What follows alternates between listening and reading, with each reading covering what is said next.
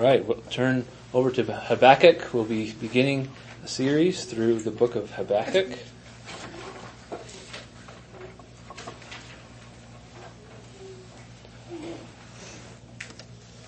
We will start naturally in Habakkuk chapter 1, beginning with verses 1 through 4 this morning. So let's pray before we get into God's Word. Our God, I ask that you would teach us to actively wait on you. And I pray this morning that we as your people would grow in faith by your Word and by your Spirit, and that our faith would find expression in the way we engage the world and in the way we approach you, our God. So I ask that you would enliven our zeal to your truth this morning, and that your word and law would be dear to us. Incline our hearts and our minds to seek a knowledge which accords with your perception of reality, and teach us to learn and to lean on your promises, especially to rest upon he whom all of your promises find their yes and amen, our Savior Jesus. In his name we pray. Amen. All right, let's stand for the reading of God's Word.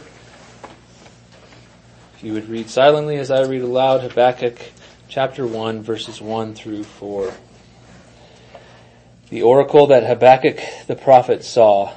O Lord, how long shall I cry for help, and you will not hear, or cry to you violence, and you will not save?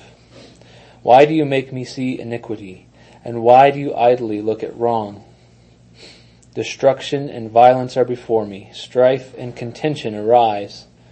So the law is paralyzed and never goes forth, for the wicked surround the righteous. So justice goes forth perverted. This is the word of God. You may be seated. Praise be to God. This book is a bit of a conversation between Habakkuk and God, a bit of a back and forth. As David Baker points out, that Habakkuk was faced with a situation where his systematic theology of God didn't match up to his perception of God. So this is a very relatable book, at least for me. It is a glimpse into a conversation between God and one of his prophets, but as we move through the book, we have to always keep in mind that it's also a published revelation of God, of himself as well. It's not just a peek behind the curtain like a Joseph Smith kind of vision that we kind of hear about from the guy. This is published by God in his canon work. So we don't know much about this man, Habakkuk, who received this oracle from God, but the context seems to indicate that he lived and wrote during the time of King Jehoiakim of Judah. We can see from the context that Habakkuk wrote when wickedness was abundant and injustice was abundant in Judah, and that time of wickedness coincided with the rise of the Chaldeans, the rise of what we might call the Neo-Babylonian or the Babylonian Empire. So as far as wickedness is concerned, King Manasseh was exceedingly wicked, but he was too early. He was before the Chaldeans. And then Manasseh's son, Josiah, was a good king. He instituted moral and religious reforms, so it was probably not during the reign of Josiah. Josiah was killed in 609 by Pharaoh Necho at the Battle of Megiddo. And Necho was on the way up to Carchemish to kind of help out the Assyrian army, and Josiah intercepted him, which he shouldn't have done, and he was killed. And then King Jehoiakim took over for Josiah. Now, Jehoiakim followed in his grandfather Manasseh's footsteps. He was a wicked king. And if you notice the striking similarity between our passage this morning and a description of Jehoiakim from Jeremiah 22:17, but you, he's talking of Jehoiakim, but you have eyes and heart only for dishonest gain, for shedding innocent blood, and for practicing oppression and violence. So Jehoiakim's reign matches well Habakkuk's description of corruption. In 605 BC, a Chaldean commander named Nabopolassar Michael and I were talking this morning. These Assyrian and Chaldean guys have the best names. But Nabopolassar defeated Pharaoh Necho at Carchemish, which was kind of the last Assyrian stronghold. And when Nabopolassar died, his son Nebuchadnezzar II took over for him and was crowned king. And the Neo-Babylonian Empire was properly born. The Chaldeans were raised up as a people at that point. So all of this history kind of coincides, and this is where we find the book of Habakkuk. This is where Judah's king, Jehoiakim, promoted wickedness in the land. The Chaldeans are being raised up to a proper empire, and this empire would, 3 decades later, haul Judah off to captivity. As we'll see, the context of all this plays heavily into the themes of the book. Habakkuk has really 2 big questions in the book. The first that we'll get into this morning is, how can the covenant-keeping God allow lawlessness to run rampant so long among the nation of his people? In a few weeks, we'll get into the second question, is that how can the covenant-keeping God allow his people to be overrun and destroyed by a more wicked, more rebellious nation? So we'll come today to his first question: how can the covenant-keeping God allow lawlessness to go unchecked amongst the covenant people? I didn't plan this, but it actually, really, this question fits in as a perfect application after kind of coming out of a long series talking about false teachers in the church. Because we might ask ourselves a very similar question. You know, we've gone through all of this. Okay, there's wolves among the sheep. This is how we're supposed to handle them in such and such a way. And you know, of course we're supposed to protect ourselves. But really the question that may come to our minds is, why, for goodness sake, does not God smite them where they stand right now?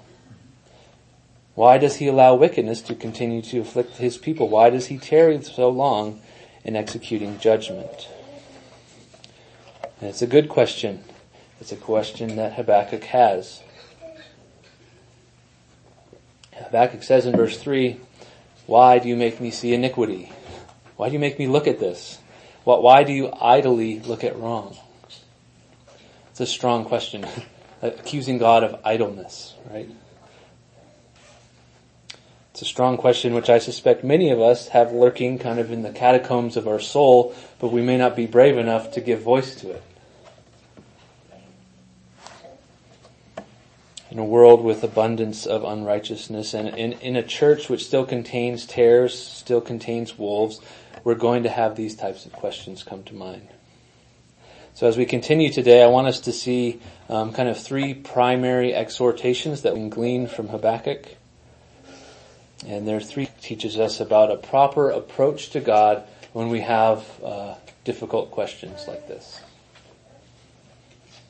So the first exhortation is that we should have a zeal for God's law. Have a zeal for God's law. You notice here, Habakkuk is not nonchalant about the wicked things going on around him. He's grieved. He's greatly distressed. You might recall from 2 Peter what Peter says about Lot. He says, if he rescued righteous Lot, greatly distressed by the sensual conduct of the wicked. For as that righteous man lived among them, that is Sodom and Gomorrah, day after day, he was tormenting his righteous soul over their lawless deeds that he saw and heard.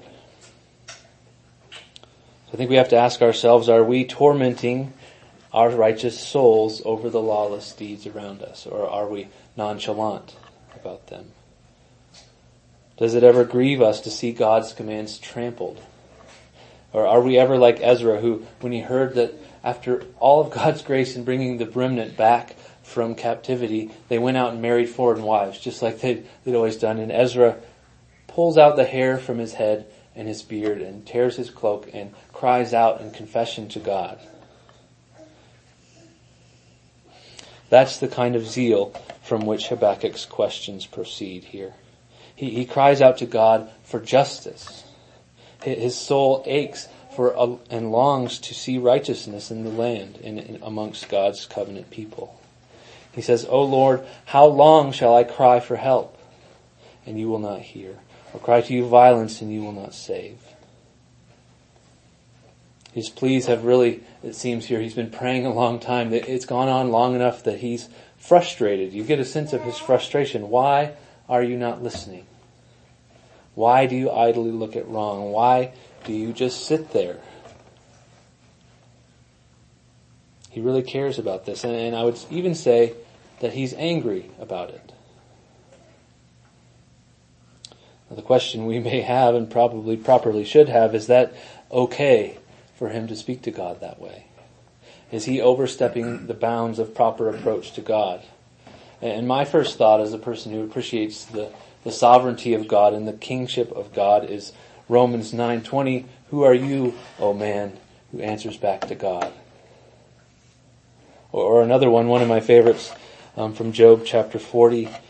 Then the Lord answered Job out of the storm and said, now gird up your loins like a man, and I will ask you and you instruct me. Will you really annul my judgment? Will you condemn me that you may be justified? Or do you have an arm like God? And can you thunder with a voice like his?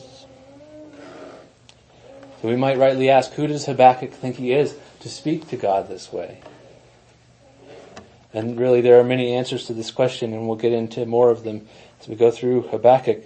But one answer is that Habakkuk's zeal is properly placed.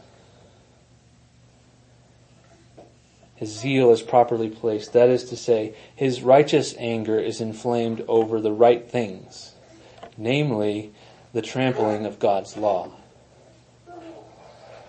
He says, so the law is paralyzed and never goes forth. For the wicked surround the righteous, so justice goes forth perverted. He's concerned that the law is being trampled.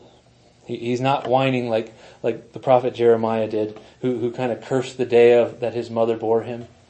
He's not bemoaning his plight. He is disturbed and angry on behalf of God. And that's important. Calvin here, and listen to this quote. This is a stunning quote. The prophet was not here impelled by a carnal passion as it often happens to us when we defend ourselves from wrongs done to us. For when any one of us is injured, he immediately becomes incensed, while at the same time we suffer God's law to be a sport, his whole truth to be despised, and everything that is just to be violated. We are only tender on what concerns us individually. And in the meantime, we easily forgive when God is wronged and his truth is despised. But the prophet shows here that he was not made indignant through a private feeling, but because he could not bear the profanation of God's worship and the violation of his holy law. He's basically saying Habakkuk is upset on behalf of God. His zeal is properly placed. And Calvin's application here in the next paragraph is spot on. He says, let us hence to learn to rouse ourselves up, for we are very frigid when the ungodly openly despise and even mock God. As then we are too unconcerned in this respect, let us learn by the prophet's example to stimulate ourselves. So he's saying we should follow Habakkuk's example. We should see his righteous anger, and we should recognize that oftentimes I'm more concerned with my own feelings, that if somebody attacks me, I'm upset. But if somebody attacks God, I can easily let it go. And he says we should be roused to a righteous anger. In our relativistic society, we are the ones thought frigid or arcane or unspiritual if we become inflamed at the trampling of God's law. Or even this happens within the church. I had a conversation with a brother recently about the whole issue of women holding office.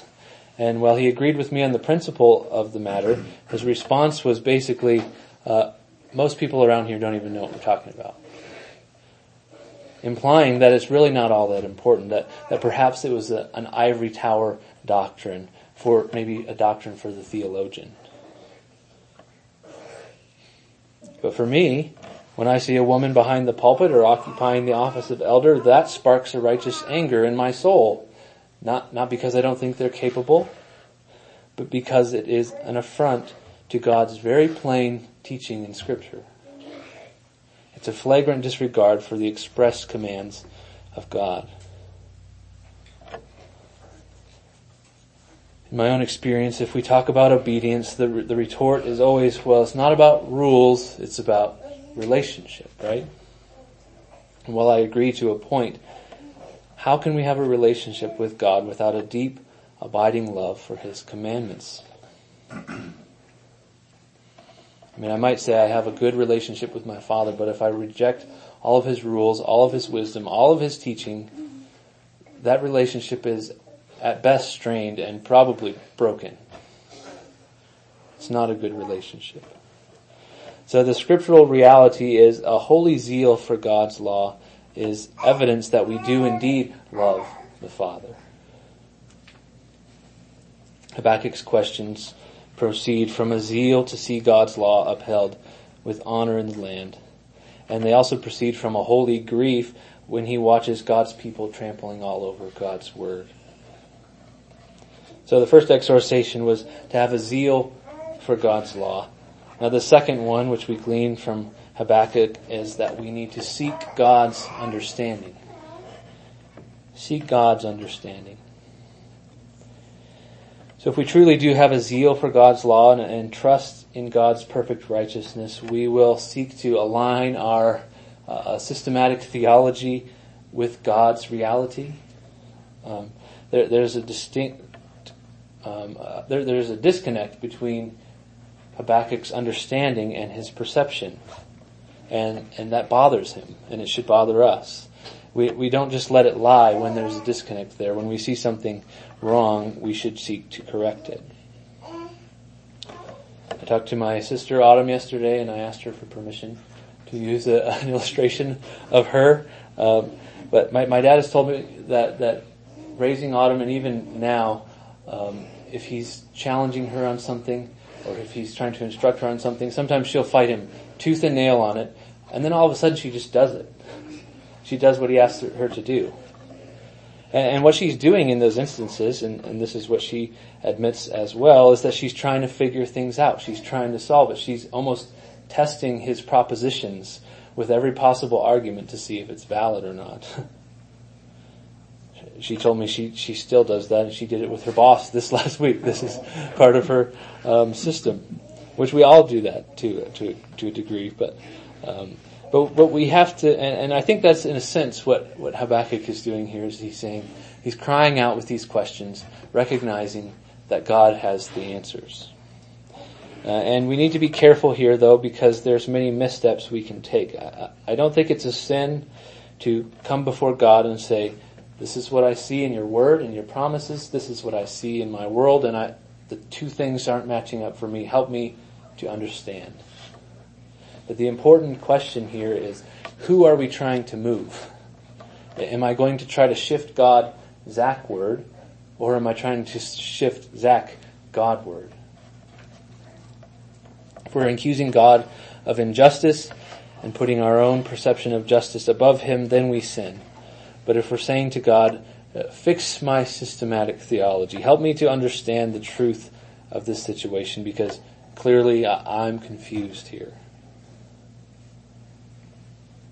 If we're seeking God's understanding of reality, questions like Habakkuk's are in fact very righteous, because we're seeking truth, and there's few pursuits more holy than the pursuit of truth. And Habakkuk turns to the only proper source of truth. Calvin, one more time, I think I highlighted like his whole commentary on this passage. It's just brilliant. If you get time to read it. But, he said, we now then see that the prophet can be justly excused, though he argues here with God, for God does not condemn this freedom in our prayers, but on the contrary, the end of praying is that every one of us pour forth his heart before God. Habakkuk cries out to God for help and understanding. How long shall I cry for help? He says.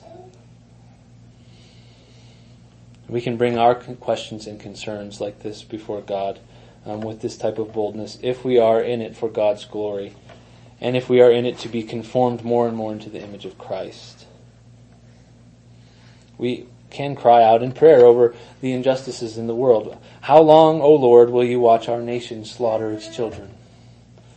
How long will you withhold justice while our Chinese brothers and sisters are being beaten and thrown in jail? How long will I continue to struggle with this same sin? I think we can even legitimately apply these principles to our everyday problems, to our work, to our relationships, or our health. But it's always righteous to seek God's understanding. Now, beware if you pray this way, because you have to be ready for God's answer. and we're going to see that is something we may not always be ready for as we go through Habakkuk.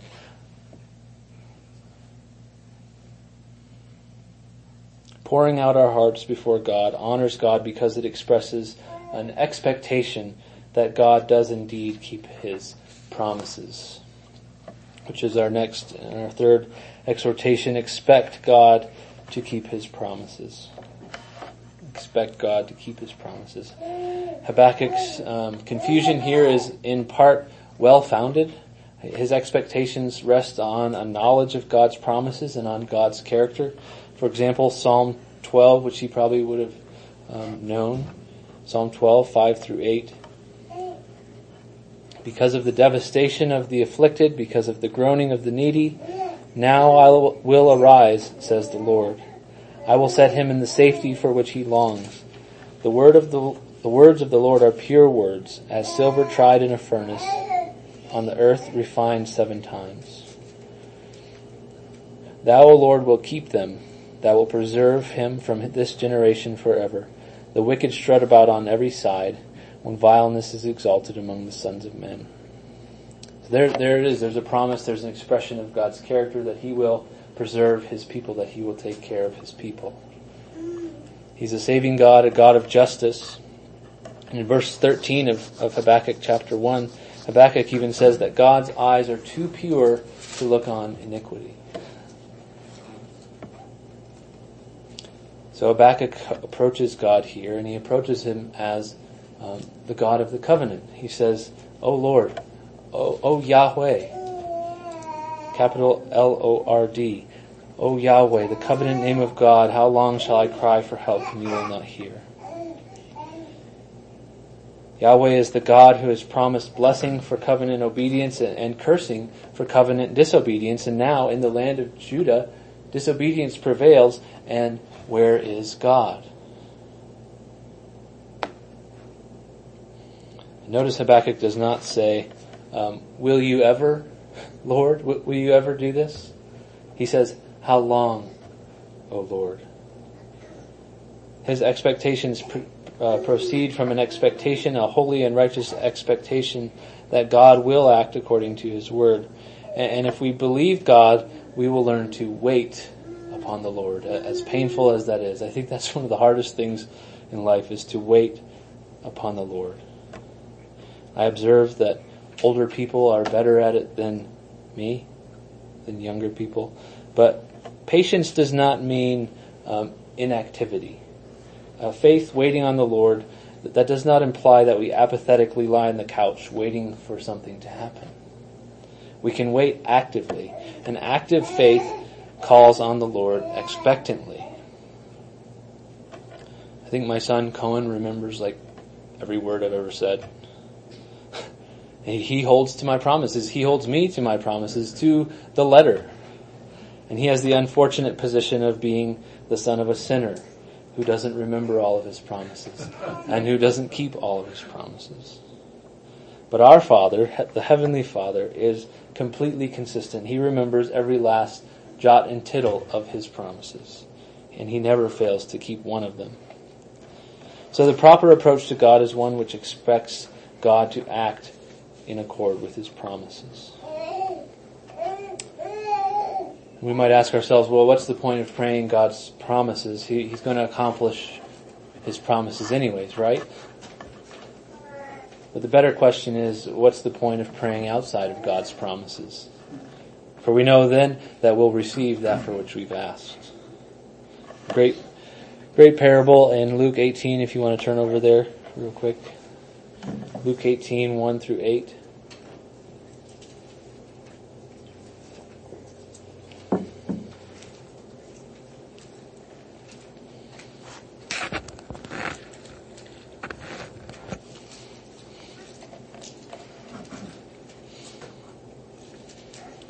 It says in Luke 18, 1 through 8, and Jesus told them a parable to the effect that they ought always to pray and not lose heart. And he said, in a certain city there was a judge who neither feared God nor respected man. And there was a widow in that city who kept coming to him and saying, give me justice against my adversary. For a while he refused, but afterward he said to himself, though I neither fear God nor respect man, yet because this widow keeps bothering me, I will give her justice, so that she will not beat me down by her continual coming. And the Lord said, hear what the unrighteous judge says.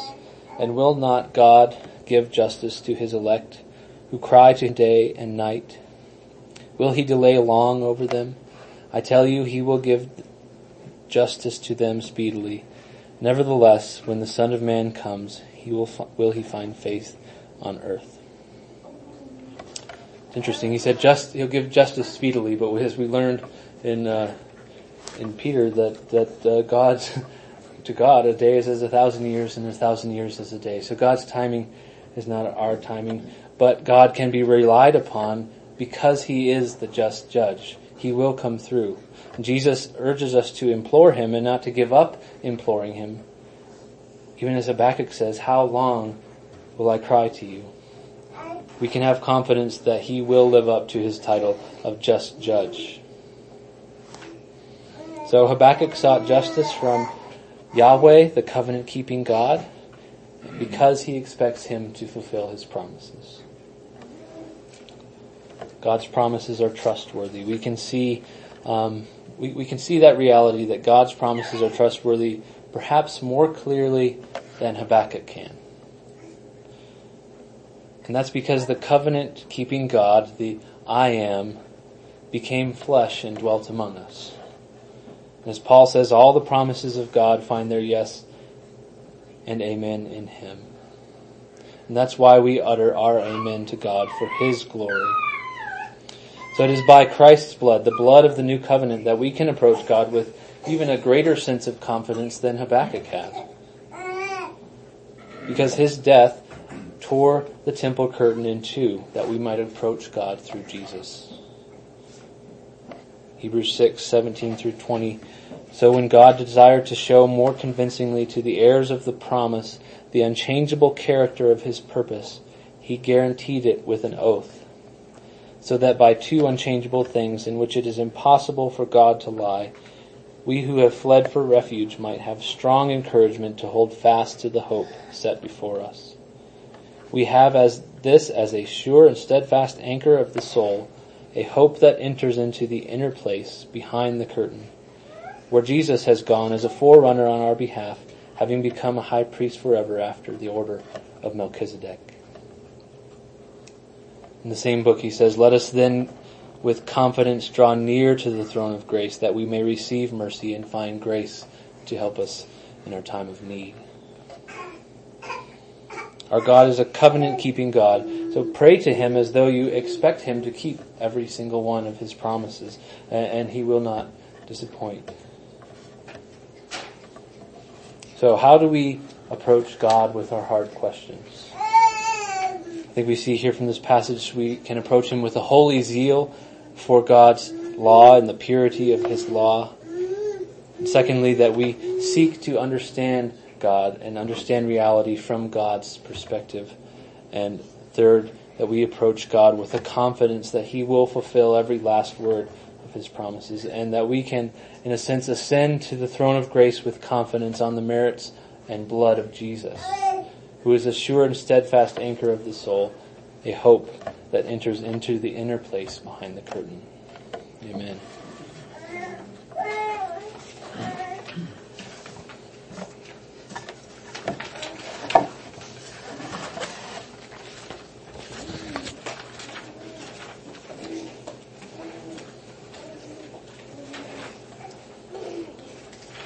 We'll take our hymnals now and stand to sing. O Lord, be thou my helper true. And this is a new one for us, so we will struggle through it as best we can and heed the words because they're beautiful. Did you want to play it once through?